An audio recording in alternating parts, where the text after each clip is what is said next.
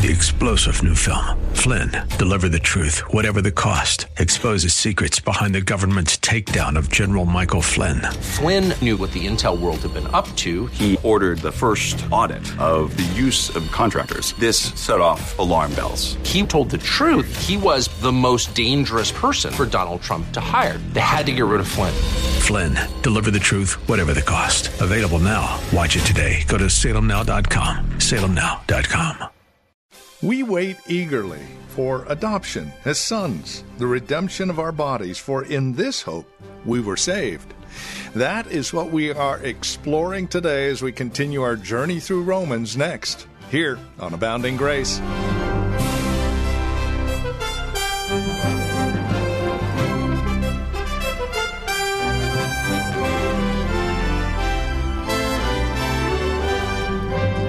Read through the epistles, and the Apostle Paul has an awful lot to say about hope.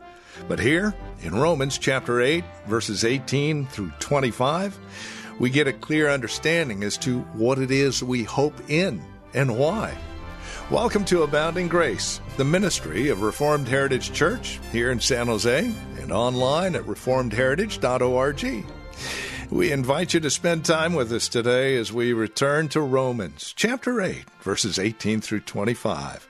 Saved in hope. Here's Pastor Gary with today's Abounding Grace. Saved in hope. I'd like to begin today by reading verse 17 of chapter 8. And to children, then heirs, heirs of God, and joint heirs with Christ, if so be that we suffer with him, that we may be also glorified together. God, in his wisdom, has joined sonship to suffering. It is really a waste of time to ask why, although there are many good reasons. But it is more important to look at Jesus. He is the Son, eternal, incarnate. And when he came to earth, how did he live? Bring me another martini. Is that how he lived? No, in fact, that's blasphemous. Because he laid down his life, and he was obedient unto death of the cross. Not my will, Father, but thine be done. So what our Lord Jesus did as our mediator, clothed in our flesh, is he set the path for all true sons and daughters of God. We will not partake of glory unless we partake of the sufferings of Christ. They will look different. It's not like everyone will have the same suffering cookbook in your life simmering on the stove. But at some level, the sufferings of our head will be filled out in his body. Please turn to Colossians 1:24. Now, this doesn't mean that our sufferings are redemptive like his were, but there is a real union that we have with Christ in our sufferings. Paul says here, Colossians 1:24, and you've got to listen carefully. Who now rejoice in my sufferings for you, and fill up that which is behind of the afflictions of Christ in my flesh, for his body's sake, which is the church. Now, what in the world does that mean? Jesus didn't suffer enough, so now we have to suffer some? No, that's not it. Nor certainly is it we will need to suffer because we need to purge ourselves, so let's just beat up on ourselves. No, he set the trail for us. Yes, we do need purging. We do need chastening. We do need the discipline of the cross. But higher than all of that, sufferings are the path to the crown. God, in his wisdom, has set that relationship and even more where we are so joined to our head, Christ, you are if you know the Savior, that you are going to learn the same lesson he learned: obedience. He learned obedience by what he suffered, we see in Hebrews 5, 7, and 8.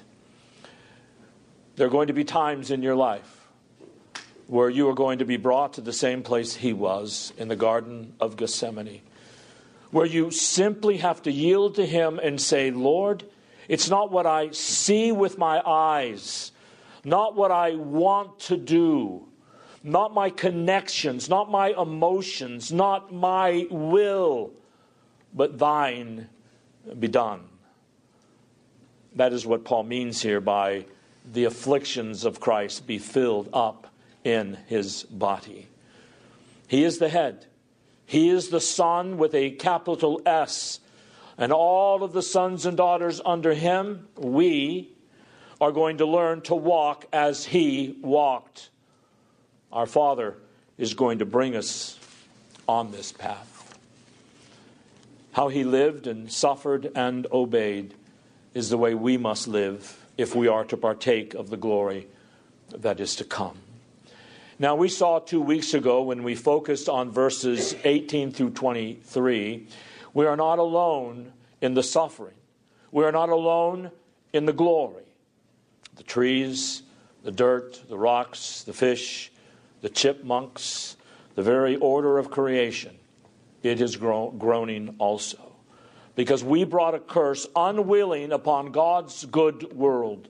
It didn't want to be cursed. The rocks shouted out for joy with God.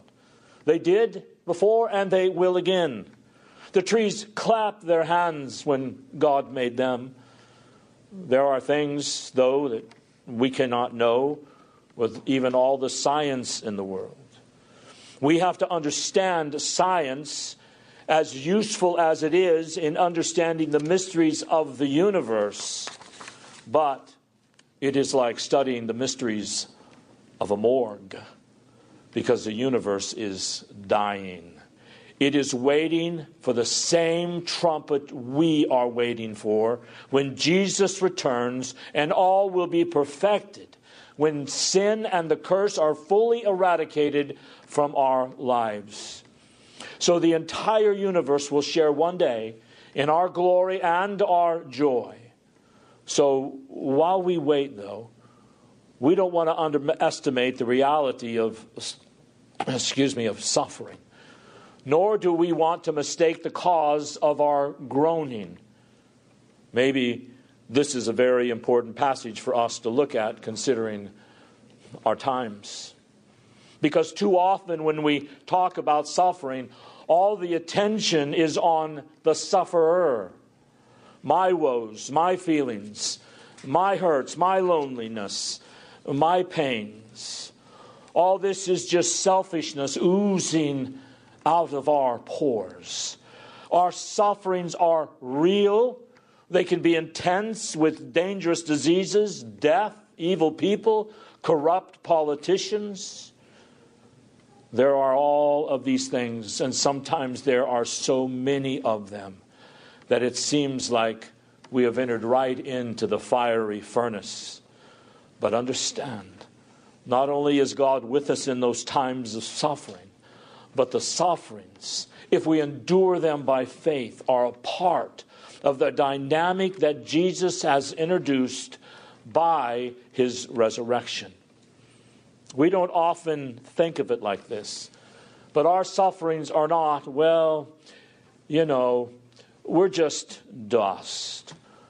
We're just blown by the wind. Bad things happen to good people. No. Jesus suffered as the Son incarnate. He suffered, he died, he rose again for us. He ascended and he has defeated sin and death, and he has put a new principle of life within us. And John calls this a seed in 1 John 3:6. And this life, this hope, as we will see, is pulsating within us. It is waiting to come to birth. So those sufferings are some of the incubations, some of the heat that God brings into our lives so that seed grows and matures and brings forth fruit unto God's everlasting honor and unto our joy. So, our sufferings are part of something much bigger than just what I've got to do in the morning when I wake up with my sick child, or with my sickness, or my commute. This is something bigger. God is going to rejuvenate the entire created order. And it is waiting for the manifestation of God's glory in us so it can rejoice too. So when we suffer, when we walk with God through the valley of affliction, remember this. This is no time to have a private pity party. This is the time to remember, yes, there is pain. Yes, there are tears. Yes, there is frustration. Yes, there is the longing to depart and be with Christ, which is better by far. But there is also this coming glory that our sufferings are contributing to, because God shows His power through our weaknesses. God is confounding the wisdom of this world by using such weak people as we are to reveal His glory and bring others to a saving knowledge of Jesus Christ. There's a lot going on when we suffer, when we go through hardship, when we are afflicted, when we are sick, and when we are on the deathbed. And Paul says you need to keep these things in mind. In other words, we don't suffer and groan as part of some self-focused novel. Oh, woe is me, my life is just so bad. We suffer with a suffering that is working an eternal weight of glory if we yield ourselves. If we, verse 24, have hope. Hope. Hope is not the flimsy, man, I hope this will happen. I would really like to go to the beach today. I hope my wife will make chili Colorado tonight. Hope is very different than I hope I win the lottery. Maybe I will. Maybe I won't. This is not what this means when it speaks of hope. Hope. Now listen. This is the definition that we're going to be working with. Hope is the confident expectation that what God has promised, He will perform. Again, hope is the confident expectation that what God has promised, He will perform. It is not based upon my good feelings, and this is what makes Christian hope so powerful. It's not based upon a feeling I have within me. It is based upon God's love, God's faithfulness, God's power. Because even though we can't see how certain things He has promised will come true, faith asks when we are suffering, how does hope respond in adversity? Psalm 42 verse 1. David is longing here for the Lord. And he says, tears have been my meat day and night. He said, I have a diet of tears. But notice he says in verse 5, and by the way, it's always good to ask questions of yourself, to actually dialogue with yourself. Why am I thinking this?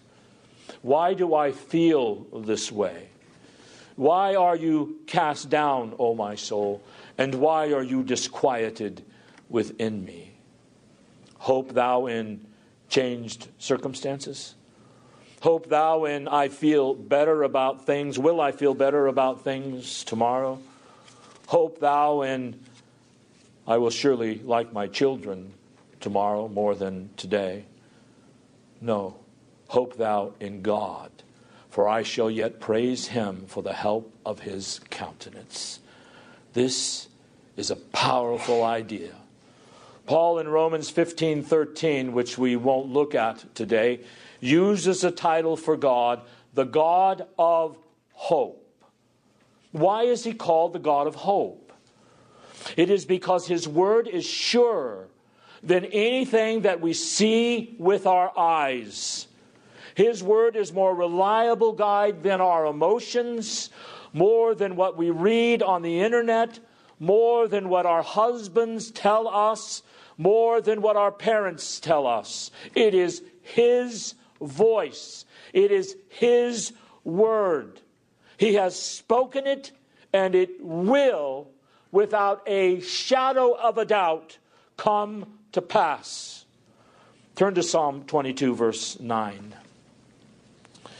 This hope was our Savior's confidence when He was on the cross, while He was being stricken, smitten, and afflicted. David, 1,000 years ahead of time, tells the faithful the things that the Messiah is going to be wrestling with on the cross. Verse 9, the Lord is here anticipating the mocking of the world. Verses 7 and 8, he says, Yet you are He who brought me out of the womb. You made me trust or hope when upon my mother's breast. God did this. Your promises, Father, I have hoped in you since I was a nursing infant. So necessary is Christian hope that we have a verse like 1 Thessalonians 5:8. And while you're turning there, remember again the definition of hope. Hope is the confident expectation that God will perform what He has promised, because His word will never fail to come to pass. Verse 8. But let us, who are of the day, be sober or serious-minded, putting on the breastplate of faith and love, and for a helmet, the hope of salvation. When you go into battle, your head is pretty vulnerable, right? So you wear a big old helmet. In the Christian life, you are vulnerable to Satan's attacks and your own stupidity, just like I am. Unless you have on the head of your soul the helmet of the hope of salvation. That God's word is true and that He will always keep His promises to His people. Let's look at a little more at hope. Romans 4. In the life of Abraham, how did Abraham become the father of many nations? Romans chapter 4, verse 18, talking about Abraham, who against hope believed in hope, that he might become the father of many nations, according to that which was spoken, so shall thy seed be. Abraham's hope was being crushed out of him. Long waiting, many trials, and yet he believed in hope. He believed in the assurance that what God had said, God would bring to pass. When every earthly consideration said, it is impossible. Sarah is postmenopausal. You are an old man who has never had a child. And everything you see with these eyes say, no, no, no. Hagar, Eliezer, Ishmael, and all these circuitous routes to try. Abraham believed in hope. He believed that what God had said, God would do. He didn't know how, and he didn't know when. What did he base all that on? Look at verse 20. He staggered not at the promise of God through unbelief, but was strong in faith, giving glory to God, and being fully persuaded that what He had promised, that is God, He was able to perform. That is the most fundamental characteristic of hope in all the Bible. It is right there in that verse, and that is hope looks to God's faithfulness and God's power. Look in Titus chapter 1, verse 2. In hope of eternal life, which God, that cannot lie, promised before the foundation of the world began, or before the world began. Notice here how hope is tied to God. God cannot lie. So Abraham, Sarah, you're going to have a baby. You're way past the age. You're way past the baby reproductive stuff. But God said, you're going to have a baby. Abraham said, I don't know how, but we are going to have a baby. Because God's word is truer than our reproductive cycles. God's word is truer than our weakness in our old age. Look at 1 Peter chapter 1, verse 21. God cannot lie. When he makes a promise, it is going to happen. 1 Peter 1:21. Who by him do believe in God, that raised him from the dead and gave him glory, that your faith and hope might be in God. So you think about the promises that God has made. And I'm going to narrow this down and make it more specific to this passage in just a minute. But I'm trying to get you to see some things about hope. Hope looks away from what I see with my eyes and looks at the God who has spoken.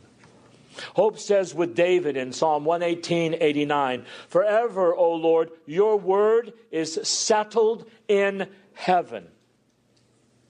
We have a hard time believing this because wolves have raped our hope in Scripture. But this book that we have is eternal in the heavens, beloved, because it is God's holy word. That is where our hope rests.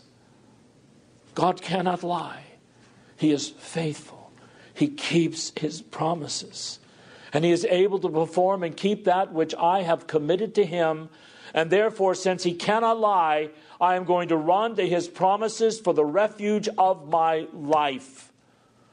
So when we come to Romans 8:24, it says that we are saved by hope. Now, a few little grammatical things. It is probably better here to take this phrase and to take the dative case as indicating the mode of being saved, not as in we are justified through faith. Here the phrase best means we are saved in hope, into hope, not by hope. In fact, the past tense of the verb saved is an aorist passive. So basically what Paul means is God saved us by the power, his power into a way of life characterized by hope. Hope is his promise. Hope is his faithfulness. Now understand, this hope is more than a positive outlook. Shiny, happy people like all of you. It was very different than that. It's not the confidence that everything will turn out fine in the end. Specifically, this hope into which we have been saved is, and pay attention to the context, Romans 18 through 25. We are saved in the hope of resurrection and renewal. No matter how much death we see, how much disease, how much suffering, God has said there will be a new heavens and a new earth in which righteousness dwells alone. You will have a resurrected body. There will be no more disease, no more tears, no more sin. He says, I will rejuvenate all things by my power. And this was our Savior's great hope we see in Psalm 16, verses 9 through 11, particularly verse 9. Therefore my heart is glad, and my glory rejoiceth, and my flesh also shall rest in hope. For you will not leave my soul in hell, neither will you suffer your Holy One to see corruption. You will show me the path of life. Now look at Acts 2, Peter's Pentecostal sermon. You'll see Peter gives us a definitive interpretation of this passage. Verse 22 of Acts 2. Ye men of Israel, hear these words. Jesus of Nazareth, a man approved of God among you by miracles and wonders and signs, which God did by him in the midst of you, as you yourselves also know. Him being delivered by the determinate counsel and foreknowledge of God, you have taken and by wicked hands have crucified and slain, whom God has raised up, having loosed the pains of death, because it was not possible that he should be holden of it.